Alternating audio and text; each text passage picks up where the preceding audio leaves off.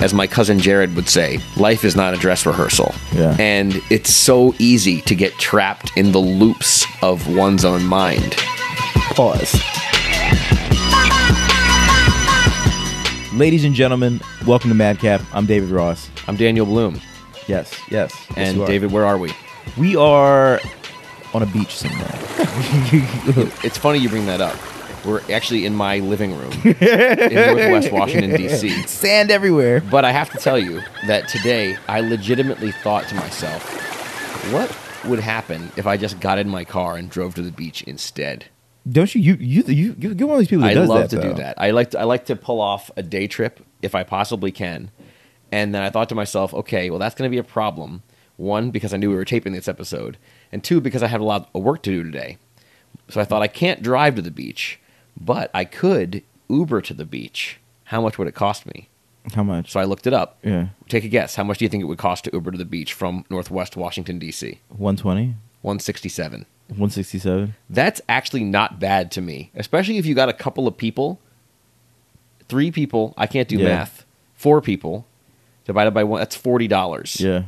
To drive to the beach. Yeah. Now, your Uber driver, I don't know how they take that, because that actually doesn't seem like all that much money, and they don't get to keep all of it. No, and they're not getting a ride back. Exactly. Because I tried getting an Uber to for your bachelor party. Did y'all call an Uber to go? There are no Ubers in Rehoboth Beach. Yeah, I tried getting sadly. one to come to the restaurant. Yeah, it didn't, Not happening. Didn't pop off. No. Yeah, or Uber Eats didn't pop off either. It's not. It hasn't happened yet. Once the drones come in, then it'll happen. I feel like during the summertime, it's like it might be Summertime, seasonal. it would pop for sure. Might be seasonal. Yeah, I've watched people flip out because there are no Ubers late night to get them home, and they're waiting for the last bus in Rehoboth Beach. Oh my god. Yeah, that's that unique narrative. the escapism necessary sometimes, even just mentally from the modern world, is intense. I feel it all the time. Not just I can get in my car and go to the beach right now, and can I possibly pull that off? But like, I find myself having to take walks around the block. Oh yeah. And most recently, I've been stress eating. This is becoming a problem. Really? Yeah. Like, last night, coconut custard pie. Yesterday, I knew I was going to have so much work to do at my place of work that will remain nameless. I had so much work to do that I knew I had relegated my entire night to working. So I was like, you know what? I'm going to leave the office at noon or midday. I'm going to go get this delicious Hawaiian food truck called Abu Nai, which I love and highly recommend. I always chase these guys around the city. Like, I'm looking for where they are. Are they close? Are they close? I used to have the big cheese. Oh, that's the grilled cheese place. Yeah, you love grilled cheese. I do. It's a good theme of Madcap. I do. A sub-narrative. Yeah. So I saw they're over in Chinatown, and I'm like, I'm leaving work. I'm going to get my Abu Nai chicken. And once I go over to 7th Street, that's far enough east that I'm going to end up just going home after that. Because I knew I'm going to work the rest of the night anyway. So I'm like, screw it. I need to indulge in this, like, escape, because I know I can't escape ultimately. It's like, try to keep enough self-care going that you can, like, still suffer the slings and arrows of your everyday life. You know what's so interesting about that is, like, anytime, especially, there's a lot of times when people try to escape and they duck out and they're worried about, like, about being caught escaping. Mm-hmm. And then you come to find out everybody else was just trying to escape as well. And it's just like, they're like, bro, nobody's paying attention to you. I was going through my own shit. Yeah, everyone else is just like got their head in their hands, trying to figure out how the hell they're going to get out of their own problem. Exactly. That's what's kind of funny. Hold on. Before pivot, must acknowledge the microphone situations. Oh, yeah, right. Yeah. The microphones that we're speaking on are from Blue Microphones. Yes. Big yes. Up to at Blue. Big up to Boom. They may not want their names thrown out because I don't think they may not want people to reach out to them. We'll know figure what? that I'll out. just bleep them. We'll figure it out in post. I'll bleep. They're already bleeped. We'll figure it out in Instead of post. them bleeped. But they're empowering gentlemen like us. They are. To tell our unique stories. And speaking of which, unique buddy. stories. Look, I've become better. I've learned from you, Dan Bloom, in the tie-in game. He's segueing. He's segueing. Watch him go. Exactly. I love Exactly. Yeah. Okay, so you segue into the telling of stories. Yes. And this is what we wanted to talk about today. The power of basically anybody, the ability that they have to shape and tell their own story, and the power that that has. Last week, we spoke about the difference between the image that one portrays, specifically on social media, as it's commonly become talked about a lot in society, and then the reality of your situation, and how we've also talked a lot about an integrated life on this show. Like, what your thoughts are ought to dictate what your words are and ought to dictate what your actions are, and that's how you live an integrated life. So all that portends to, like, listen to your conscience, live in the real world, and respond to what is out there that is real and true. That's like a good thesis, I think, to these recent conversations. But the new wrinkle here is that I was at a wedding just recently in Vermont of Gabriel Silverman, who we've had on this show, episode 10. That was one of my favorite episodes. And his now wife, Jamie Coughlin. They're both great storytellers. That's how They you met pronounce at that. Medill Graduate School, which is Northwestern Graduate School, the best For journalism. post-secondary school for journalism, exactly, in the country, basically. It's them, Syracuse, Columbia, journalism, Missouri. There's like some of the best ones, but that's like arguably the best. So the two of them got married, and their whole relationship is predicated on kind of their energy and strength to travel and tell stories about other people, about the world, and in doing so try to explain and understand their reality. And I was really struck by their ability, not just in telling other people's stories, but in kind of doing so and starting their own business called Side by Side Studios. They are actively engaged in forming, shaping, and then telling the world their own story. And it struck me thinking about them in relation to the rest of the world. It's like people have the opportunity to tell their own story, whether or not they understand it and whether or not they actually do it. And those who can step out on the front foot and do that can do more and can help shape not just their own life, but other people's lives. So it's like, get out there and tell your own story, because if you don't, somebody else will tell it for you. Yeah. And we don't know what the consequences of that are. Yeah, you know, it's interesting. Like as I hear you talk about this, I'm almost like, Yeah. Gabe has always been telling stories. Yeah. Always been telling stories. Yeah. I worked with him in the newspaper. Uh-huh. Remember he did Which that. newspaper? Springbrook? Yeah, the Blueprint. That's so funny. Yeah, I did I'm not pretty sure know Gabe, that. Pretty sure Gabe was working there. I remember when he had the stint at when he had the stint for the very prolific and how do I say, very prolific and progressive Russia Today. You know. Whoa.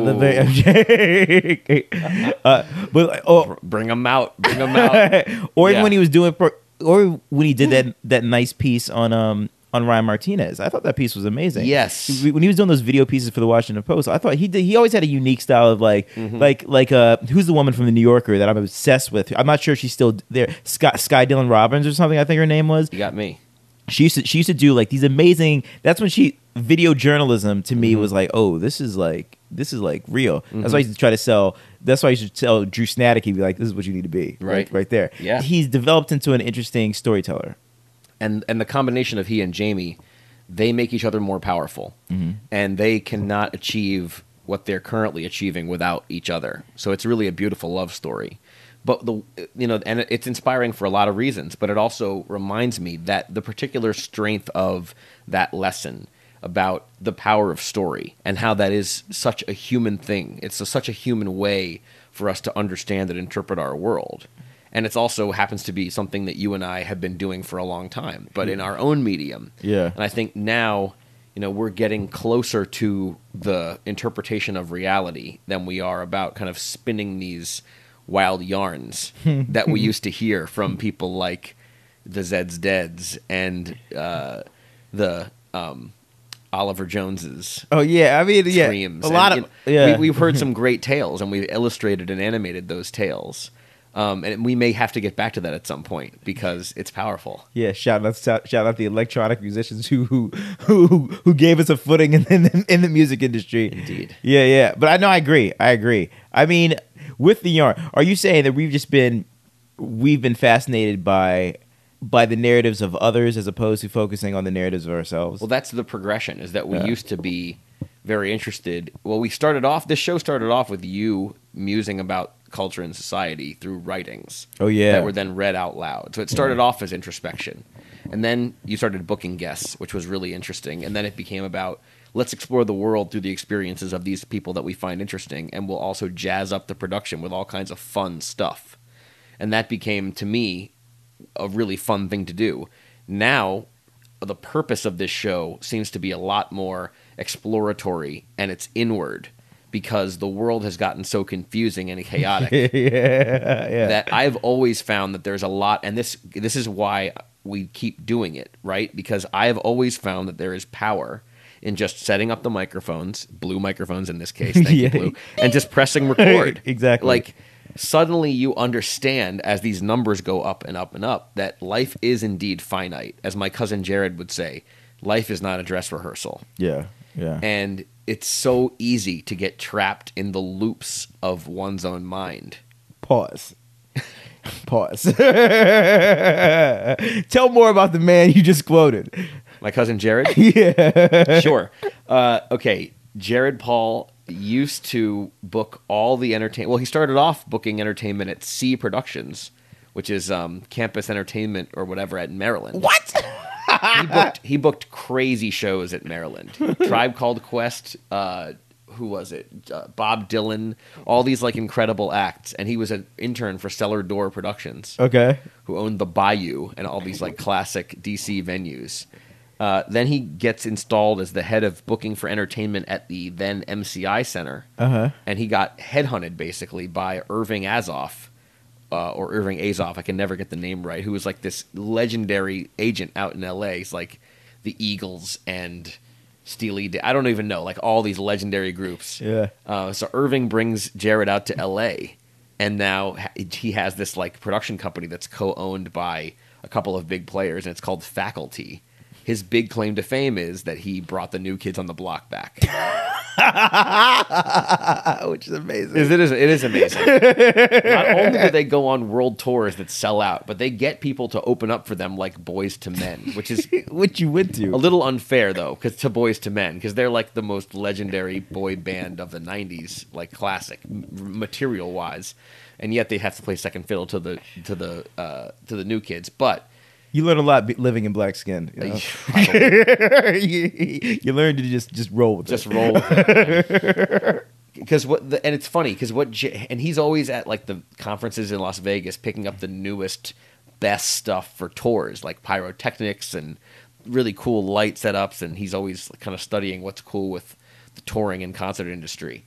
And they do cruises that sell out. It's like hundreds of people go on a cruise, and the New Kids do like parties every night, and he DJs, and his business is basically nostalgia. It's like he is selling people the opportunity to go and relive their youth, and they do it with their families, their kids. I've been to these concerts. It's like mainly women in their 30s to 50s, and oftentimes with their kids, sons, daughters, or families, husbands. It's just like an awesome night of family entertainment and nostalgia. That's pretty cool. It is really cool, and they got it down to a science in a way. So far from hating on it, I just stand back and No, I wasn't hating. I was just like you don't need to hate on it. I mean, you don't need to explain yourself. I know it's remarkable. It really is. It's a little cheesy. I think everybody involved would kind of acknowledge that. But like those checks ain't cheesy. Everyone's happy to have the work. I think everybody likes the 20-year reunion. So like it's interesting that you've made that connection. I've never actually thought about this before. That like somehow Jared was able to convince the world that the New Kids were cool again. That like, yeah, you can go, and part of the reason they rolled them out in such a professional way that like it seemed cool again because of the way that they were handled. Like their new singles get released on the Today Show and stuff. Like, oh my god, they just work the marketing angle. Of course they can. He definitely knows how to tell a good story, and he's got this new thing called Happy Place, where it's like kind of for your Instagram, but it's also like you walk through a variety of little kind of set up rooms, the smiley face room or the kiss love room, and all these different rooms. You take your picture. And it's so funny. Like he is very much involved in the entertainment business and all these different facets, and it's also about how it makes you feel. It's not just about the content of what you're seeing; it's about how it makes you feel. Exactly. I mean, like, part of the people who do the entertainment business really well, like like you'll go to you go to a festival, like certain like music festivals and stuff like that. you'll notice the ones that have this like element of like just things you couldn't even imagine, which are just like about making you feel like this is the best experience ever. Just like whether just like little elements that most people wouldn't think of, just as opposed to just like field music. That's it, you know. Right. So like this, It's like the difference between the Beyonce performance at Coachella. Did you watch that? no. Oh my God! I'm sorry to call you out on international radio podcasting right now, but you absolutely go run home after this is over. Just watch that. And I'm bringing it up because it was like the most virtuoso festival. It redefined what was possible for a festival performance, and the time slot right before her was filled by Post fucking Malone. Oh man. Now, Oh, man. I'm not here to like trash Post Malone. That's done by a lot of other people every day. I think it was Mero from Jesus and Mero said the funniest thing about Post Malone. It said he reminds me of San Francisco because he's real raggedy, but he's rich as fuck. I mean, but as you said, looping us back, life is not a dress rehearsal. Whoa, so, buddy. So for Post Malone, what is he supposed to do? Somebody Yeah. gives you that slot. You know what I'm saying? Like, Well, yeah, it's he's doing everything he can do, but it reveals the difference between somebody who's like, oh, I'm about to raise this to a completely new level versus somebody who's just out there kind of lucky to have the opportunity. Yeah. And I yeah. can't hate on either one. You know, everybody has their lane, I suppose. Oh man, did I tell you about seeing Post Malone in Vegas? No, I didn't see him perform. you just saw him in person. So and also we gotta get dress rehearsal. We gotta get back so we don't the audience we don't get lost in our. Yeah. But So- what were you doing in Vegas when I was you in saw there. Post I was in there Malone? for a convention when I was This still at this DU. is what gets the clicks. David Yeah. meets Post Malone in Las Vegas. No, didn't meet him. So I was there. I was staying at the MGM, and I went down I really went down the. I went down to maybe get like a smoothie for the special lady friend or coffee or something like that.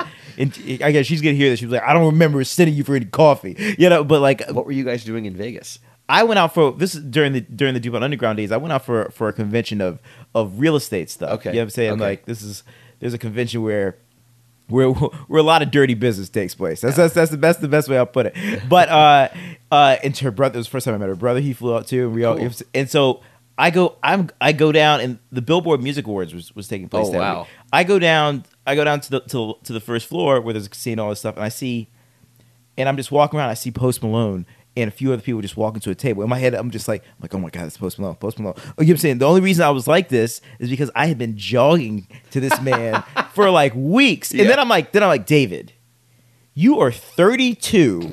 You know, out here for something. I'm like, you need to just walk past this fool. And it was interesting. He looked so young. Yeah. He looked like because he had his hair was in braids and stuff like that. Uh-huh. He looked like a 20-year-old. Yeah. You know, it was interesting. That's when I was just like, and he was smoking cigarettes. So I was just like, all right, I gotta go. I'm moving. Mm-hmm. You know, I wasn't gonna talk to him. I'm not this type of person. But for a second in my head, I was just like, oh, that's the dude who does. You've been running to congratulations religiously. That song is awesome.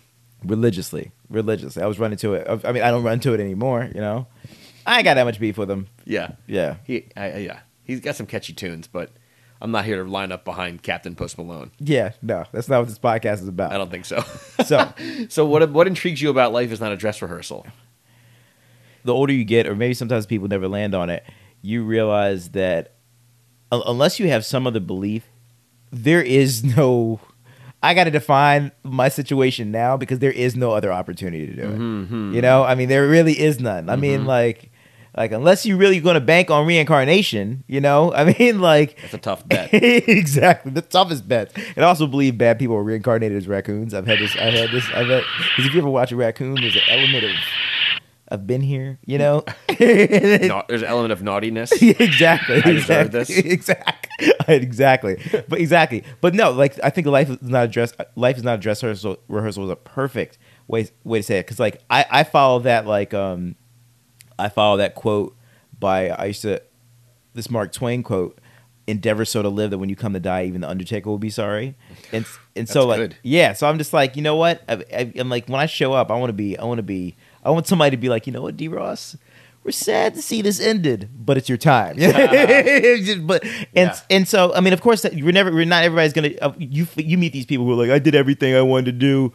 Like at the end of the day, that's not. I mean, I don't agree with them. There's always something that you may not have done. But I think what is for the purpose of these conversations and stuff like that, we've never really had the chance to sort out our dramas, our life obstacles, are just like where we are in the day to day. And like as we get older, it's like we just ain't got time to, like, I ain't got time to be listening to somebody else tell me about, like, yeah, man, I really want to play this beat at this, you know what I'm saying, when the crowd got hype. Like, I don't care right now, bro. You know what I'm saying? I'm like, like, I don't care about that. I'm thinking about like children. I'm thinking about all sorts of stuff. Like, I'm not thinking about this. So we have like just like other life stuff, which is what the rest of our friends are going through.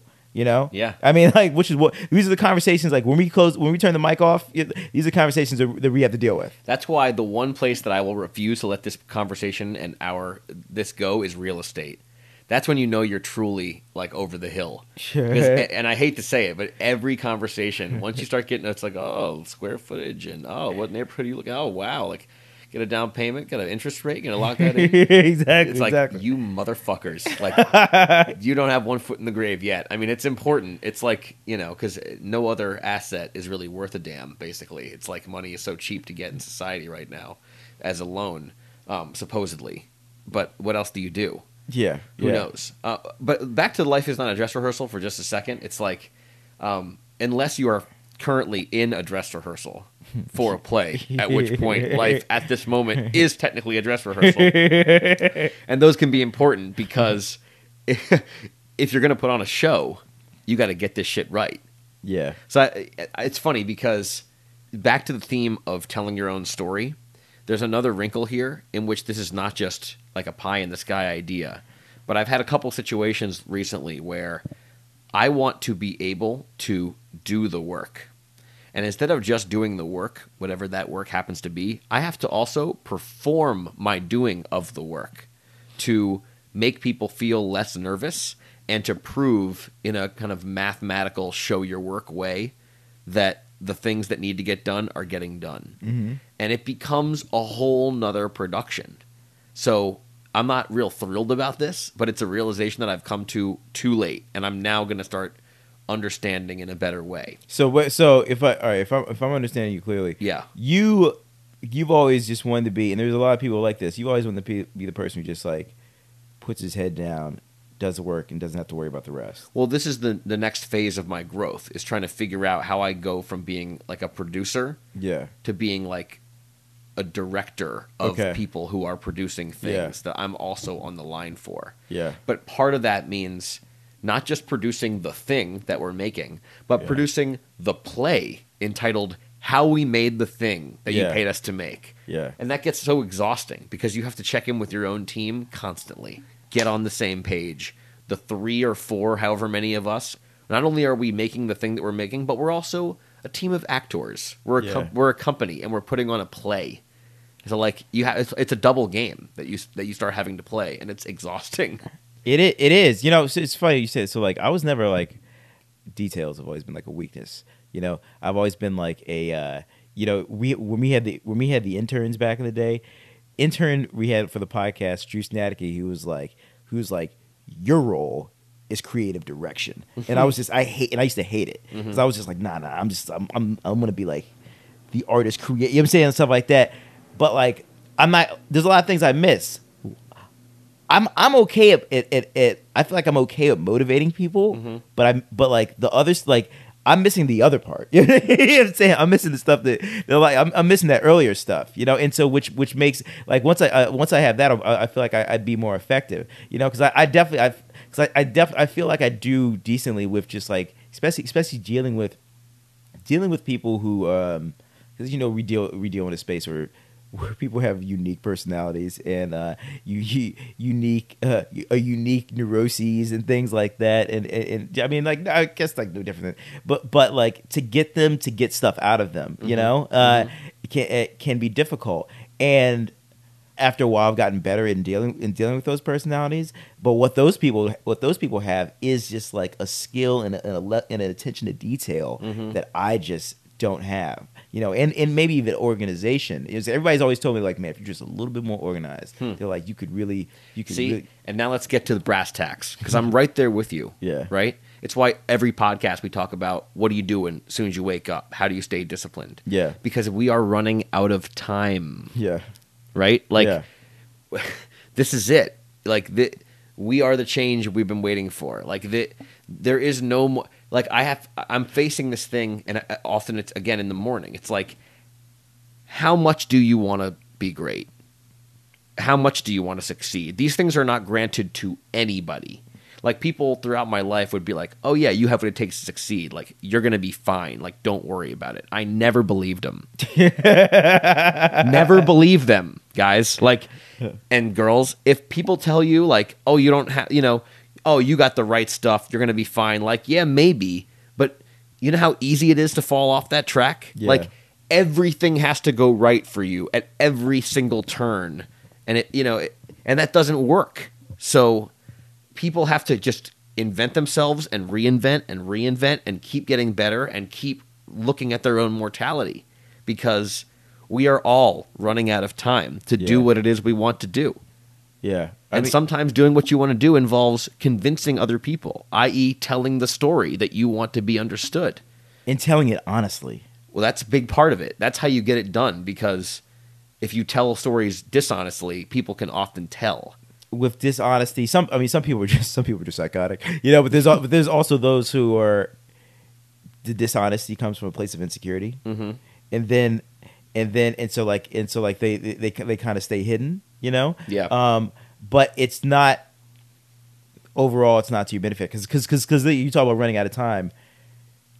That you can't live a life of dishonesty. Mm-hmm. You have to, like it was just like you would never really hear, But I do understand, what I'm saying.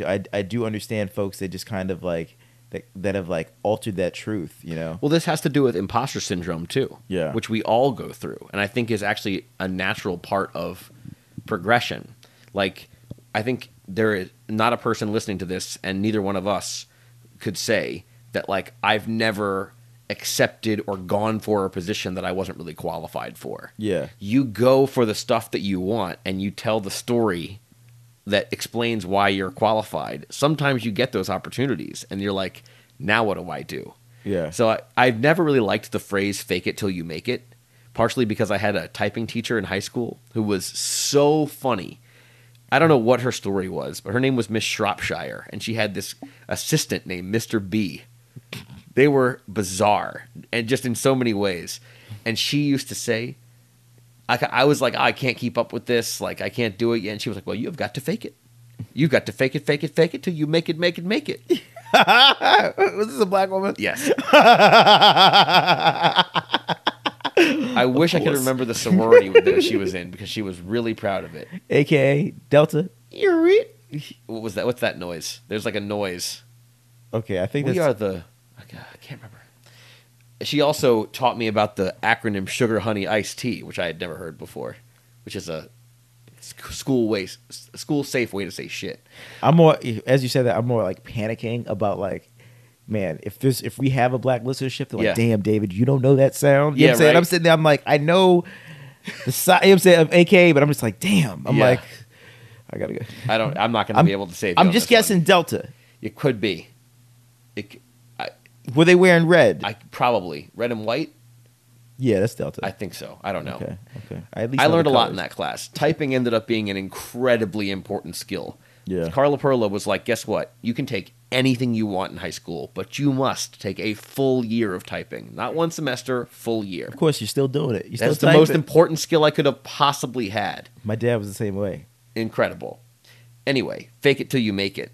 I don't mind that. And dealing with imposter syndrome. It's like, you can't be fully prepared in life for every endeavor that you take on. Sometimes you just go out and you fly blind. It's painful, and you learn a lot. I mean, it's a way to get a crash course, but hopefully, whenever we do this, the conditions are okay, so it's not like going to come back and bite anybody in the ass if you have to make mistakes and learn along the way. Well, I think so. Fake it till you make it can be, I guess, it can be a misleading term, because I think there are many situations where you get a new opportunity, a new, just new action items that you've never had before, and it's just like figure it out, or you shit the bed. And so like that's part of fake it till you make it. It's like yeah, you've never done it before. Mm-hmm. It's like but then the second time around, you know what you're doing. You know what I'm saying? Hopefully, or at least you've learned something. Hopefully, if you're not learning, I mean, like I don't know what to tell you. If you're not, if you're not learning from these mistakes and stuff Mm-hmm. like that. I mean, like if you look at like in the beginning of how we first started to podcast or even interview people Mm-hmm. and things like that. I mean, actually, fake. Remember, we pretended to be a show, Correct. for a woman. I did. You know what I'm saying? That's how. Well, I had no problem using my former employer's email address. I sent out a lot of booking requests from my, I'll say it, from my SiriusXM email address. Absolutely. And we used to do interviews there, so people were confused about what it was for. So, that's not the most ethical thing in the world, but I never told a lie. I never said, you're going to be on SiriusXM. I may have, but I mean, but what I'm saying is, I never minded blurring it, though. What was interesting about that is we would go through that. Then we'd get in the situation where we'd have to talk to these people who had no business talking to us. Right. Then they're like, "All right, y'all are okay," know, Right. and that's what had happened. And it's talk about figures. It's a family friend he's a TV director. Just like does like. Just like a lot of the hits, did like Golden Girls and a bunch of stuff like that. I won't use his, but he was telling me, he was like, David, I go to these parties, everybody's telling me what they're up to. He's like, it's so fucking nefarious. That's how he said. Nefarious? Yeah. He was like, what? Am I gonna be the only one in the entertainment business who doesn't tell a lie? He was like, no. He was like, we're all full of shit. You know what I'm saying? And so I was just like, all right. But he was like, but when we are put to the task, we need to be able to deliver. Yeah. And so that's the difference. Right, and who knows if that's even always possible. I mean, Some people can, some people can't. I've been put in a lot of situations in the last 6 months where it's like, I'm not sure exactly what the path forward is, and I got to try and tap dance my way through this. And I would love to, at some point, just be honest and say, like, listen, I've never done this before. I could use some help. But that's not always possible because motherfuckers have paid you because you have said you're an expert. So you really got to figure stuff out. Sometimes it's like, I'll be right on that, and then you go learn how to do this shit on YouTube, and you right back. Without it, dude, like...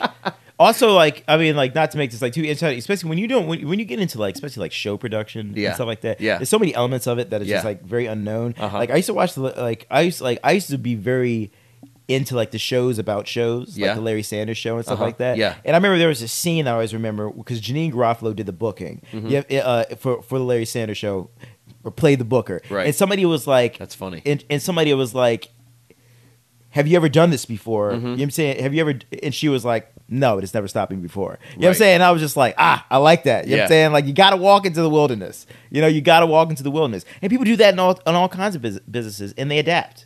Right. They adapt, you know? So I'm a big believer in, even if you don't have necessarily the exact right relevant experience, this is my advice to all young people who come to me and they're like, I've met with a bunch of people who want to get involved in broadcasting, they want to get involved in the entertainment industry or whatever. So whatever success or experience I've had, they want to know, like, how do I do it? And my thing is always like, go find the place that is doing the work that you want to go do and just get in there. Yeah. And just start doing it. Like, don't wait for anybody to tell you that you should do it. And this is related to this is a way to, like, nip imposter syndrome in the bud. Like, and there's been a lot of talk recently about unpaid internships and about how they are inherently classist, in many ways racist. It's like only privileged people who don't need to subsist off of income and can live somewhere at a young age with a high rent, like DC or New York, San Francisco, a place where you can get a prestigious internship. And we see that a lot in this medium. Yeah, a ton. I mean, especially in, like, the podcasting industry influenced by public radio. Public radio is notorious for this. Yeah, or the art world. Sure, right. So within the established internship system, whether you're paid or unpaid, if you're a low person on the totem pole, it gives you an incredible advantage in life in a way just to have the badge. Like, anybody who's an intern, like, especially at the old place at Sirius, or even, at other places I've been at, I tell them, you don't understand it really unless you're utilizing your opportunity right, but your badge alone is the most valuable thing that you have gotten at this internship. Yeah. Like, more so than than any individual work you're going to get, more than likely, unless you're in certain internships. Like there's some that I've seen where you really get to publish stuff and you really get to dig your show. I mean, our interns got a chance to do a lot of cool stuff and put, clips down. Otherwise, just simply having the access to the building is key. That means you can go find somebody's job that you're interested in, make friends with them, show them that you respect their work. People love to teach. Absolutely. In most cases, you can just sit down next to somebody and say, "Hi, I'm so-and-so. I'm only here for a limited time. Can I shadow you for a day or two? Can I see what you're doing?" People show up or don't show up for work all the time. So suddenly somebody doesn't show up for work. You've been trained even in a cursory way to do their job. If you're there, you may get in that chair and you may never get kicked out of that chair. That shit happens all the time. This happens in so many different industries too. I mean, like you're right. I feel like there's also something that comes with youth.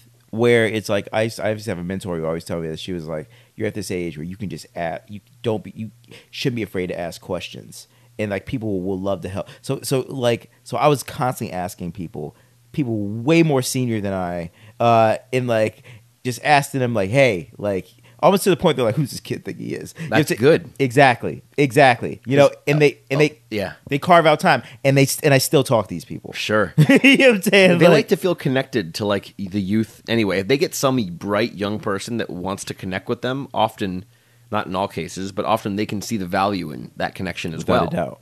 Without a doubt. I feel like that's something that we should all be doing more of. Without a doubt. Like identifying who we want our mentors to be. Because people I love to do that too. Yeah. Like, it's hard to find the time to talk to everybody and to mentor everybody in some cases. But like, I want to be mentored as well. There's people that I really respect who have helped to shape my career. I'm going to shout one of them out right now, Jeremiah Tittle. Jeremiah Tittle? One of the funniest, most talented, brightest, most loving, weirdest guys in this whole business.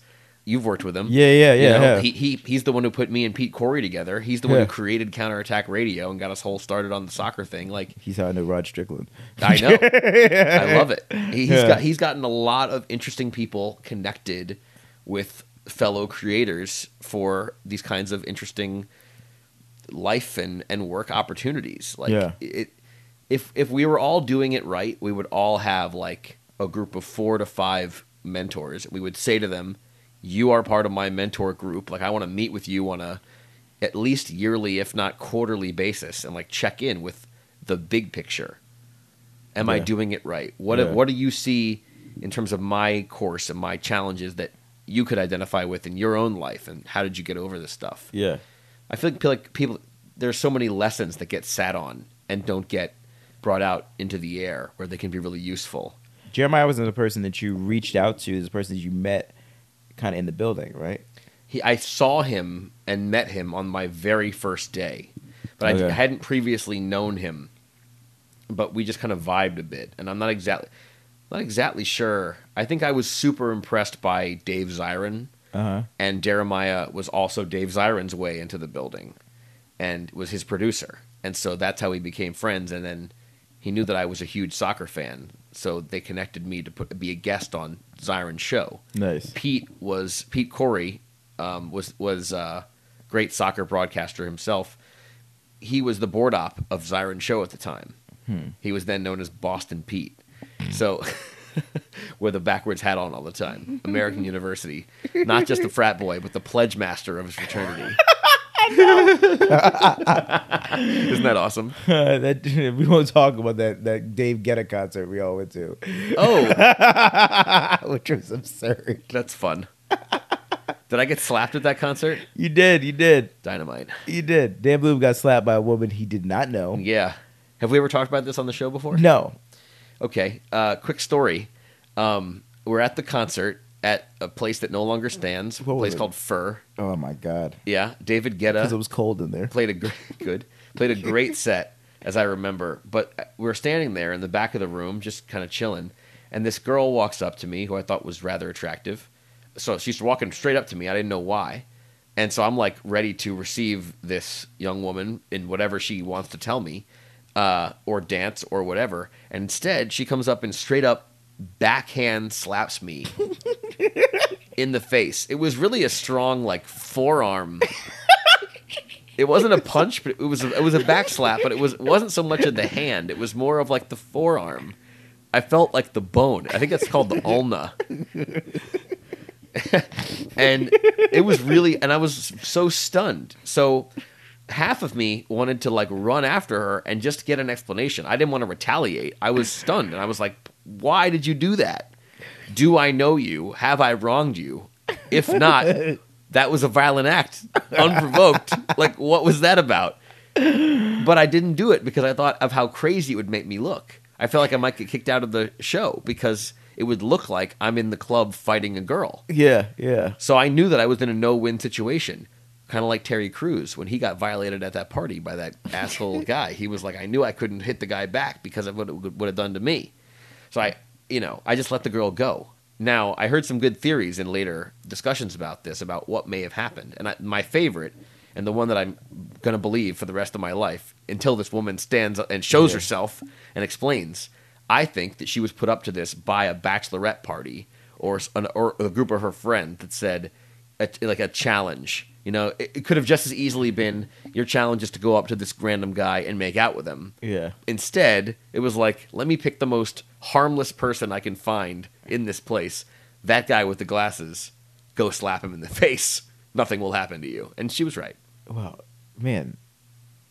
All I remember about that interaction was we were walking through a crowd. Mm-hmm. And like it was very stunning. You understand when this took place? Mm-hmm. You're kind of just like the look in your face. Yeah, was just like folks don't know the startled, concerned, damn Bloom look. But this was like it was in the thick of it, and there's lights everywhere, and this loud music, and like it was. I don't know about that. Perhaps I don't know. It could have just been I don't know. A lot of people are on drugs at those things. It's a chaotic scene. Yeah, it was chaotic. It was chaotic. Add some random violence in the mix. It's hard to understand. That was notorious. Yeah, that was notorious. Okay, so I want to ask you back to a more serious note. Do you remember? Oh, you don't know this. You do know Eliza Jacobs somehow? Yeah, I do. She's like her homeschool would have been Springbrook. Yeah. And you used to have a thing for her mother. Yeah. Me? Yeah. Used to. She's wonderful. The whole family is wonderful, actually. And Eliza has been a great friend. She got married this past year, and always been an interesting influence on me. And she would give me books to read, even though I'm not a big reader, because she knew like the style of book, like pulpy or whatever that I would like to read. Yeah. So she was. I always kind of viewed her as like not just a friend, but somebody whose word and advice I took seriously. Okay.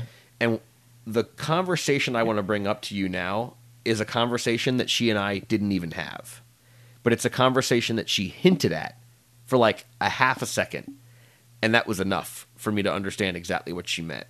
And if we were in a studio right now, I would consider picking up the phone. Maybe we'll do this in the next episode. Okay. Because I really want to know exactly what she would have said, because this is the way I interpreted it. I think that she thinks that, for better or for worse, I spend time and energy crafting my own story. And I always have. Now, what that means is, in a Seinfeldian way, like, one of the reasons I like that show is because something that will just happen in the world is observed and then pointed at and named and talked about, right? It's like, oh, this is the move, or this is like the list, or mocked. this... What? Mocked. In some cases mocked, but in other cases just examined. Yeah. And so I think that, and I could be making this up or projecting or whatever, I think she was reticent to explain fully what she was going to say because she thought it was going to hurt my feelings. And I was young enough that at the time it may have. Mm-hmm. But now I'm starting to come around to the question of, perhaps this is a personal weakness, perhaps this is a personal strength, perhaps it's something in the middle where it's useful, but something that one should not get carried away with. And it's about it is the same topic that we began this conversation with. Yeah. It's like the relative value of telling your own story and crafting reality versus playing a purely receptive game of reacting to the world. Yeah. I mean, I think that there is value in both. You cannot get carried away in your own story and become egotistical because it's, one, wrong, two, disagreeable, and three, clouds your vision from reality. I mean, Yeah. the world is not really about you. It's not really about me. No. We're both going to be ash by the time this thing comes apart. I mean, that's in a way quite comforting to think about. But until we are ash, what are we going to do here on Earth? Because it's been a very interesting 30-some years. Yeah. Hopefully we have a lot more years to come, but we need to, one, take care of ourselves so that that truth is enacted. Mm-hmm. And two, we need to have a good, hard look at ourselves and what we're doing here and try to make it count, basically.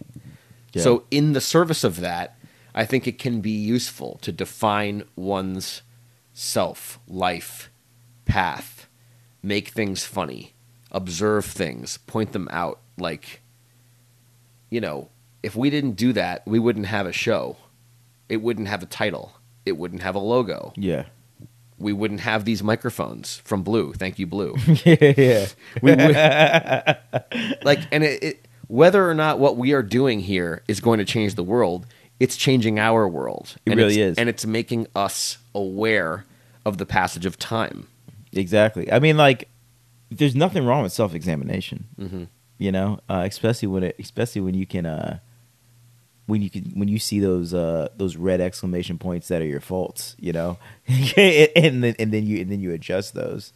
And that is where we've talked about previously how through partnerships you all could be one another's editors. You know what I'm saying? That's what I've learned. Well said. Yeah, like definitely you can definitely insight could be like this needs like you know what I'm saying? Like year 10 paragraph 3 needs fixing. You know what I'm saying? Stuff like that. Yeah. And so like I mean but that's I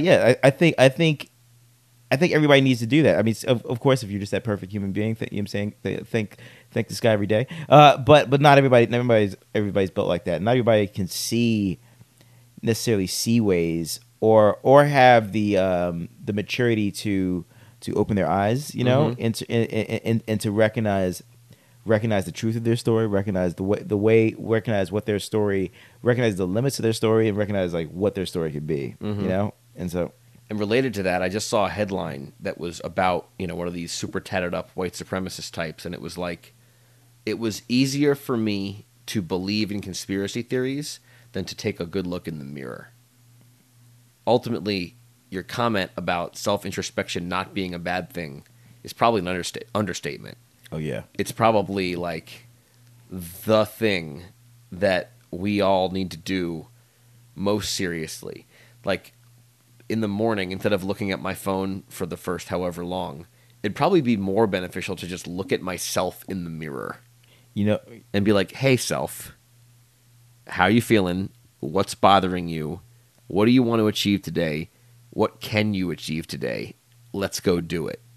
you know what's interesting about looking at yourself in the mirror and talking about that? You know, think about how many times people have told you stuff about yourself and told us about told us things about ourselves, and you're kind of like it was done in a place of like nastiness or try, you know what I'm saying, as opposed to somebody who packaged it differently, you know, and your response was like, and you had a different response. Am I making sense? Of course. Yeah. But I almost want to flip my response on your question's head, because my big problem, one of them at least, recently, that I've started to finally notice after all this time, What is it? I react emotionally to problems in many cases when I should not. I'm sure as my longtime creative partner, you've probably seen this take place. Nah, man, I don't know what you're talking about, bro. It's been hard to look at myself from a bird's eye view and realize what it's taken is marriage, to be honest with you. Yeah. Because I realize that I have the inclination sometimes to fall down the rabbit hole of, I don't know, some kind of self-pity, sadness of my own responsibilities, and now that has more consequences because now there's another person involved here. Yeah. And it's a person who deserves to have a husband that is there for her. Yeah. And that is not like complete. And this gets difficult because, like, in certain situations, I have a lot of work to do. Yeah. And the old version of me, it would not be a problem to just say, okay, I'm just going to devote the next, like, week to doing nothing but work. Now I have to. It is not just a quality of life issue for me to have a work-life balance. Like, it's something I have to impose, and I have to be able to. But even more than the practical side, it's a challenge to control my emotions. Period. And it's going to get harder as I get older because one's mind is most easily controlled. I think in a time when we're like closest to our peak, which is basically nowish and never going to get closer. It's only getting farther away. So, like, the practice of controlling one's emotions for the sake of oneself, and most importantly, for the sake of one's loved ones. Yeah. And when you say, like, people package it differently, I think for the most part, it's been my mistake to receive information in a way that feels like an attack. Like, for the most part, even if people criticize, it's great if they have the wherewithal to do it in a kind way. But most criticism, truthfully, whether it's meant nicely or not nicely, is information, data that one should be listening to and not fighting. Yeah. Because there are lessons that we have to learn that we may not even be happy with at any point. Yeah. And that makes us better. So, like, this is a whole thing about... like, have you ever been super mad about something that you know you're wrong about? Yeah. But it's still hard to, like, let go of the madness. And you're, like, flipping over the seat. The metaphorical seats on the couch being like, I know they're wrong somewhere. Yes. You know what I'm saying? It's just like, but you're like, nah, right. I got nothing. Like, this is part of the process. Like, writ large, how do you walk away from, like, feeling so self-righteous and actually just being more zen? Like, that's one of the big goals, I think. As you get older, is zen. Like, cool down from the heat, from the hot heat of being like a hot-tempered, hot-blooded youth. Yeah. Like, cool down the temperature, and most importantly, control your reactions to new situations. Because it's so easy to just pop off and say stupid stuff. God, is it easy? Yeah. You know? But it takes just to reach for that lizard brain response. It takes stuff out of you, though. It so does. Sometimes I say stupid stuff, and as it is exiting my mouth, I'm like, this is a bad thing to say. Yeah. This would be smarter if you could just not say it. Yeah. Yeah. So as I say, it's going to get harder to control that as we get older, but if we can start to institute the patterns now, like realize that we're not young kids anymore, and institute the patterns that are going to help us carry forward into a dignified maturation process, which not everybody hits. Mm-mm. I read Lewis Black's book years ago, and he made this comment how of course his body feels different, but like he basically just feel like he felt when he was like in his brain, like when he was 22. Mm-hmm. You know what I'm saying? And I'm like, do you believe that? You know, and so I mean, like I feel like we've got. I mean, like, do you like what age is your brain? That's a great question. I'm torn. I don't feel very 22 anymore. Yeah, I feel closer to 2. Than 22 often, because it would be funny to examine the kinds of frustrated feelings that I felt when I was 2, or maybe I still feel like that feeling. I hate to say it, but one of the feelings that feels most evergreen, I suppose, that feeling that I return to over and over and over. I have joy. Joy is a great one. Love is a great one, but you know what? One that's so visceral. Aggravation. Mm-hmm. It's such a visceral part of life. And it all, for me, it all started in like high school, because I was so annoyed by all of the mountains of homework and projects and tests. Like, I acknowledge that education is the key to success. It's like the most important thing that our society can do is educate its children. If I'm ever lucky enough to have children, I'm going to take their education extremely seriously. But having to get up that early and go to the same place every day and go through all of the mishigas, which means kind of like nonsense in Yiddish, all of the stuff you have to do. Like sometimes I just want to chill out. I wish I was, that's interesting. And it's a feeling that I get all the time. I Like see- today, I want to just get in an Uber and spend $160 just to drive to the beach because I was feeling aggravated. And I thought the solution to my mind and its aggravation is to just go and look at the water, put my feet in the Atlantic Ocean. That will make me feel like such a win. But of course I didn't do it. But again, we've talked about this. The theme, knowing yourself. Yeah. Because, like, I liked the chaos. I remember I used to get angry. I used to feel like when I was sick Yeah. and I couldn't go to school. Yeah. I used to be like, man, like, I had something I really wanted to tell so-and-so, but I can't go. That's You know what I'm saying? funny. And, like, Good for you. Yeah, I used to actually feel bad about it because, like, it was such a zoo of personalities that I was Yeah. just like, it's kind of like when you ever in, like, if people lived in like large cities or stuff like that, New York, or places with just like a lot, or places with just like a lot of craziness. I get attracted to it. I'm like, because I just get so distracted. I love it. Well, that's good. So it wasn't aggravating. Of course, the academic some of the academic stuff can absolutely be aggravating. But I mean, I wasn't really doing it anyway. So I mean, like, yeah, I'm a jerk. So, I mean, this is a good place to land on, is that like part of growing up and maturing and accepting the path you have plotted for yourself is trying to get your head around wanting to do the things that you have to do every day. Yeah. Like, trick yourself into it. Fake it till you make it, I suppose. Like, sprinkle throughout the day things that will get you excited about the work that you have to do. And be proud of the things that you accomplish along the way. And do not run from your responsibilities. I'll also say that, by sprinkling on that, even if you're like, there's hesitance, you're like, this is like faking it. There are certain like places that you'll reach that may be places of joy that you would never even imagine. Yeah. Does that make sense? Of course. Yeah. Like getting through something Exactly. that you're not sure you can get through. Exactly. You like a certain kind of joy. He's like, if I turned around, like I would never have known what this distinct moment feels like, Mm-hmm. and I couldn't describe it. That's good, David. Yeah. That's a good one. So, to everyone listening, if you're going through something and you're not sure if you can make it through, but you can envision the benefit of making it through, stick it out for a little while longer. If it's not killing you, stick it out. It may still work out. Exactly. We'll see. One more question. What is it? I didn't ever get an answer from you about the value of accepting the world as it presents itself to you, kind of dealing with reality as you find it, Okay. versus making an effort, implicitly or explicitly, to create your own world. Oh, there's no way I'm okay with just dealing with reality. There's no way.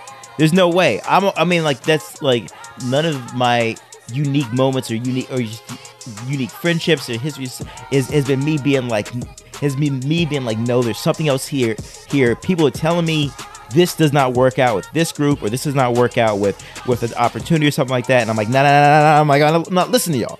You know what I'm saying? And then like I find out, oh, y'all motherfuckers were wrong. You know what I'm saying? And it may take forever. It's like, y'all were wrong. And so like, no, I'm not. I mean, like back in the day, I used to always read these little like Ralph Waldo Emerson and all these people who kind of talk about like the lessons of their day, and like from reading them in college, it still affected me now. Yeah. And just reading their statements, because these were people at the height of their game. It's just, and like just reading about how they viewed the world, kind of just taking the information, just like trying to trust your instincts and stuff like that. People always trying to argue that your own instinct could just be an illusion, and just not reality at all. But I'm just like, as long as I feel like you are strategic, experimental, and persistent, you can alter reality. Watch the breakdown. Beautifully stated. That's the end of the show. That's it. We'll talk to you next time. See you later. Thanks, Blue Mics. It's Madcap.